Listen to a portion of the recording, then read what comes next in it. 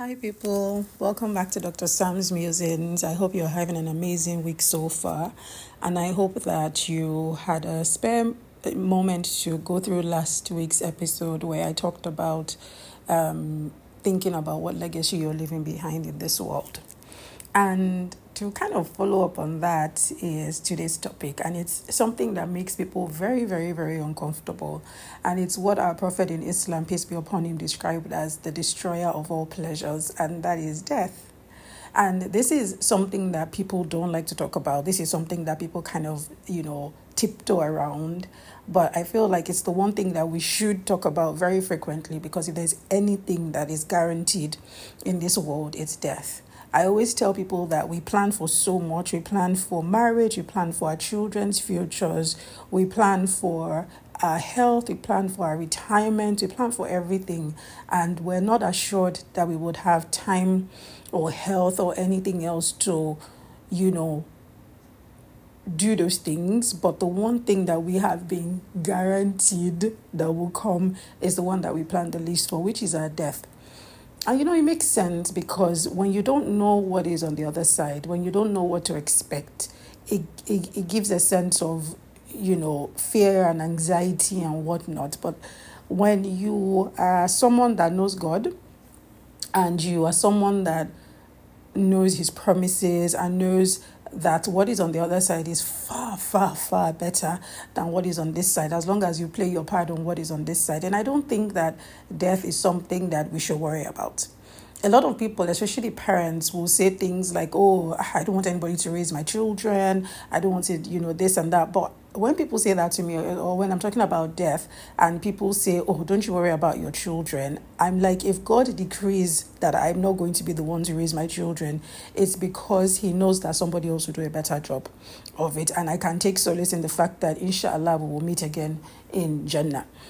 But I also always remind people that, do you not know that it's some parents that lead their children astray? Do you not know that sometimes a parent is the worst influence in their child's life? So for me, it's not about, we like to think that because of the love that we have for our children, nobody can do a better job at raising them than us. And honestly, I really pray that I get to raise my children. But if Allah decrees that I'm not going to, then I know without a shadow of doubt that it's because he loves them so much and he wants somebody better to raise them. He's not going to put them in the hands of anybody that will bring evil their way or that will treat them shabbily, because from before I carried them in my womb, I've committed them to him. So if they're his, if I've committed them to him, why would he let evil touch them for any reason? So now back to the topic of death. Why are we so antsy about death? Why do we tiptoe around the topic so much? What is it about death that makes people so uncomfortable? And my nickname with some of my friends is Morbidia, because I have absolutely no qualms talking about death. And it's not because I'm uber confident that, oh my God, I've done enough to do well on the other side, but it's just because I'm more hopeful in the mercy and the kindness and the benevolence of Allah than I am in anything in this world, or even in my own abilities or anything. I'm more hopeful in,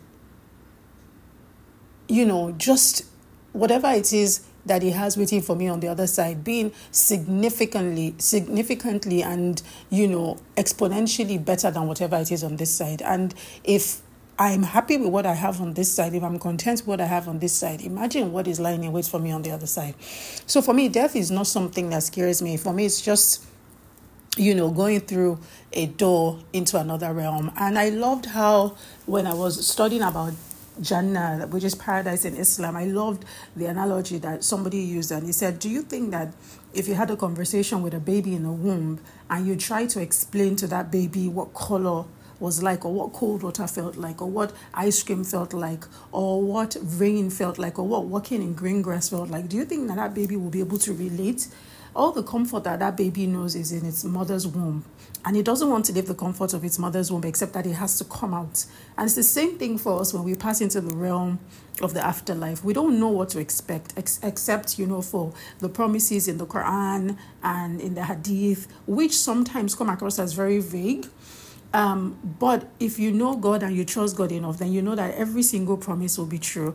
And if you think that there's pleasure in this world, all the things that you think are pleasurable, everything that you think brings you pleasure, of good food, of travel, of, even great sex, if you roll them up into a ball, they will be completely incomparable to 1 ounce, or what SI unit am I going to use now?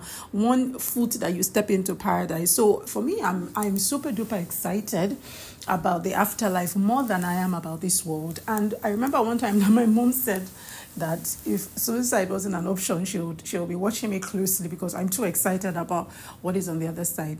And in Islam, there's a transition period between death and resurrection, which is the barzakh, which is literally the time that you spend in the grave. And it's a whole realm as well. It's a whole life. So in Islam there are 3 stages. There's the dunya, which is the life of this world.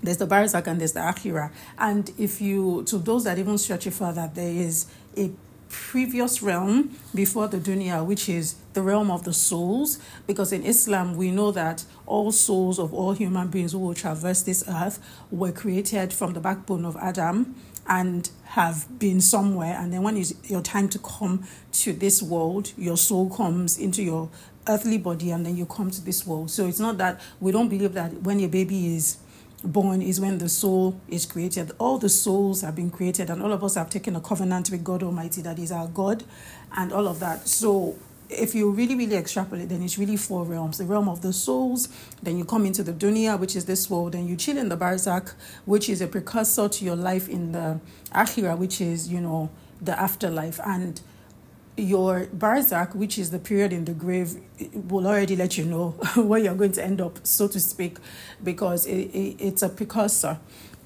And for me, I think that we're scared of death because we don't research enough about the afterlife. We don't feel like we've put in enough effort. So I always say that instead of being fearful of what is to come, why don't you prepare for what is to come?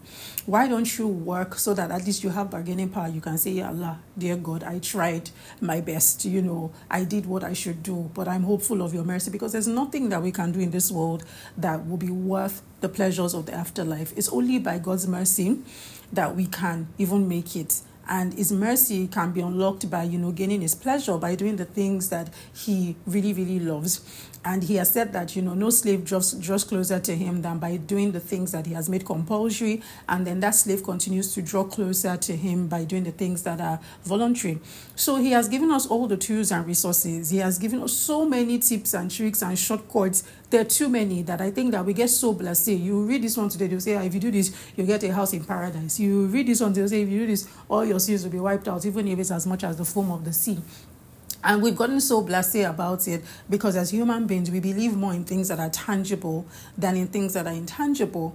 But if you know God, like if you go on a deep dive, and this is why I always tell people, if you want to really, really enjoy this life and look forward to the next, you have to know God. Because when you know him and you study his name, Al-Haq, which is the truthful, you know that all his promises are true.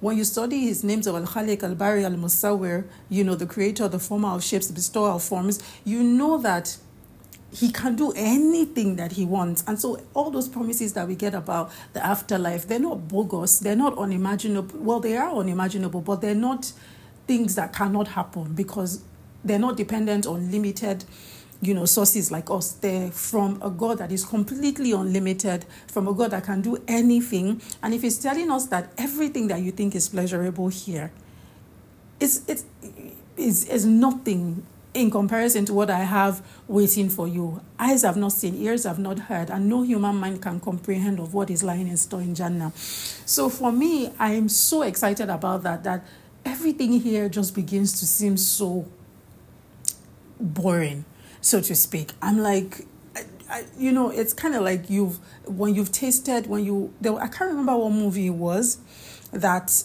something happens to you and you go from this black, white and gray world into a world of color. For me, that's how I feel sometimes, that there's a place of color that is waiting. There's a place of, beauty, unlimited, on joy, happiness, all of it waiting. And this world just seems like it's black and white to me. And I really, really want to get to that place that, has all that color. So for me, death is like a door that I have to pass through to get into that place. So even when my children say things like, "Oh, Mama, I never want you to die," I'm like, "I beg, go, please me, I don't want to die. If I don't die, how will I get to Jannah?" And it's really, really just the fear of the unknown that makes us tiptoe around death. It's really just the fear and not knowing how you're going to die. I have a specific way that I want to die, and I pray about it all the time. I know where I want to die. I know where I want to be buried. And those who know me, know it well enough. I know exactly how I want to die.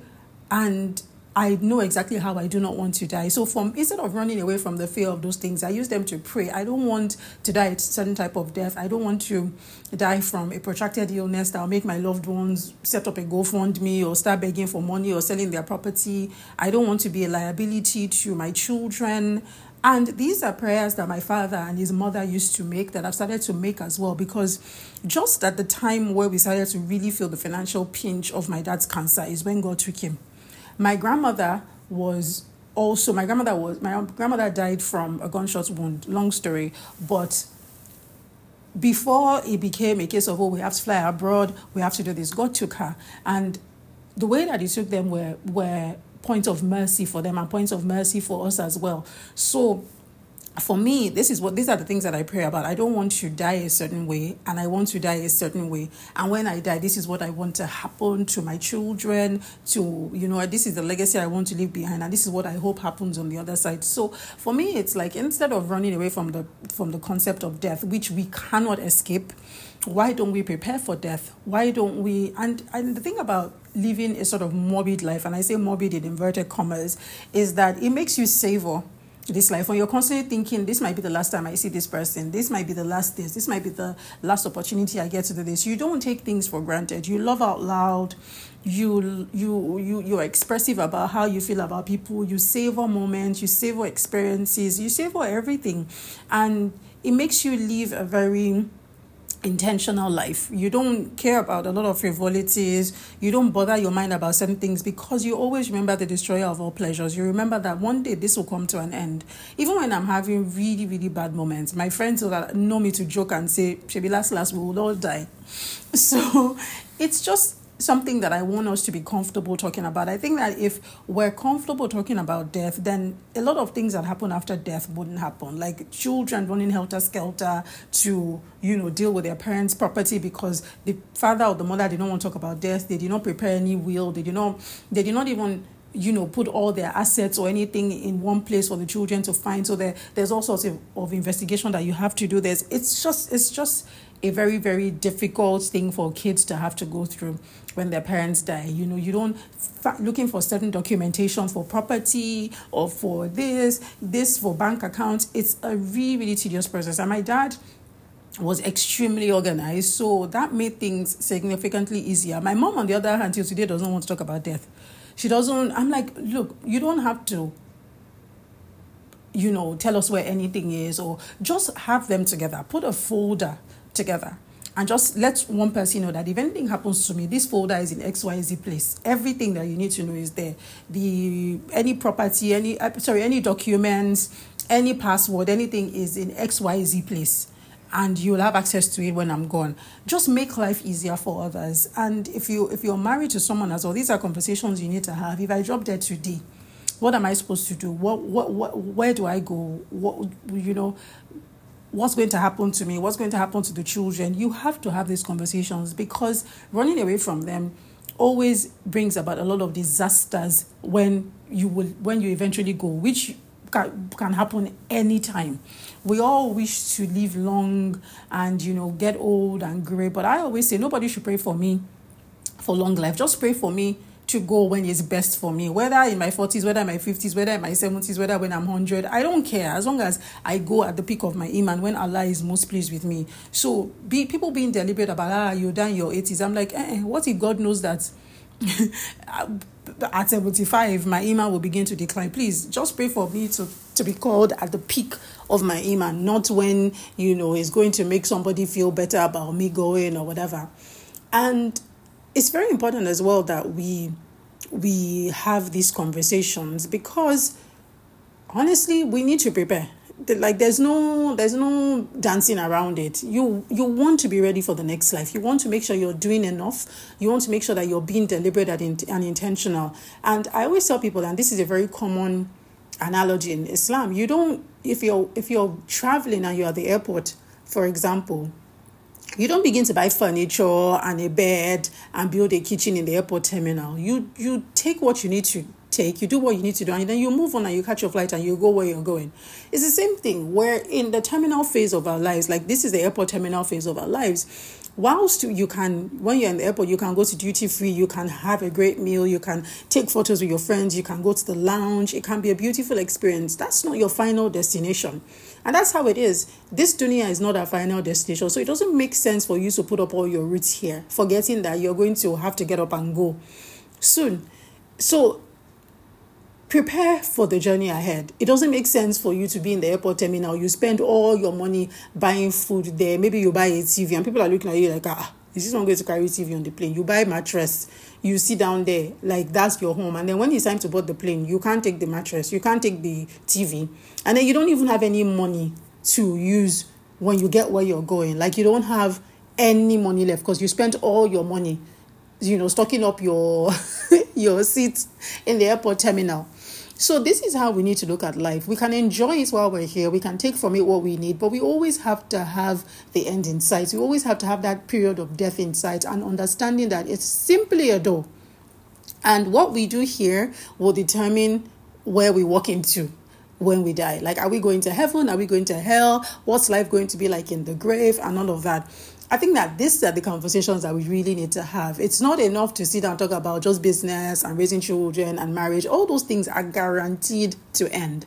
All those things that we plan and we project, they are guaranteed to end. They're guaranteed to bring us all sorts of trials and whatnot. But death, that is the destroyer of all pleasures. And all of us will taste it. In the Quran, it says, Allah says in the Quran, Kullu nafsin za'iqatul maut. Every soul shall taste of death. Even Jesus, as is in our Quran, no disrespect to any, Christian that is listening to it, as is, believed in Islam, Jesus ascended. We know that he ascended. He didn't die, but he's going to come back and he's going to have to taste death as well. So we know that Jesus is coming back, but he has to die because every soul shall taste death. Every single soul shall taste death. So there's nobody that is going to escape it. There's nowhere that Allah said in the Quran or in any of his other books, the Bible, the Torah, that, if you do so and so, no, you will not die. Every soul, every single soul shall taste of death. So why are we running away from something that is completely guaranteed? I hope that this makes you ponder a bit. I hope that this makes you begin to, make the moves for that flight home. As one of my uncles said to my son, when my son asked him, great uncle, why is it that my grandpa was younger than you, but Allah took him before you? And my uncle said, you know how when you're going on a flight, you have your boarding pass and everybody has different, passes with different times. Every single one of us has their boarding pass. It's just that we don't know what time is on it. And your dad just caught your grandfather just caught an earlier flight. We don't know when death is going to come knocking. Every day we say, oh, God forbid, I'll live long. And every day we hear of death of 20-something-year-olds, teenagers, or even babies. And just a few days ago, I had to send a condolence message to someone who lost our almost 3-year-old daughter. Just 2 weeks ago, there was the death of a 40-something-year-old, of 2 40-something-year-olds, and then we heard of the death of Herbert Wigwe. And, we keep hearing of these people's deaths. And it seems so far away, like, oh my God, Allah took them early, God took them early. But why do we assume that it's not going to be ours that will be talked about next? But you want to die in a way that your loved ones, whilst they cry because they will miss you, they also smile because they know, what, this lady gave it her all. This man gave it his all. He was a good person. He was kind. He worshipped God as best as he could. You want to give them that consolation and the hope of meeting you again. You don't want them to be thinking, hey God, only God knows what has happened. This one that used to pray, this one that used to do this one that used to do that. So think about that and use it to prepare for when your time comes. I hope you have a truly amazing rest of the week, and I hope you don't get scared by all my death talk, and I'll be back again next week. Bye guys.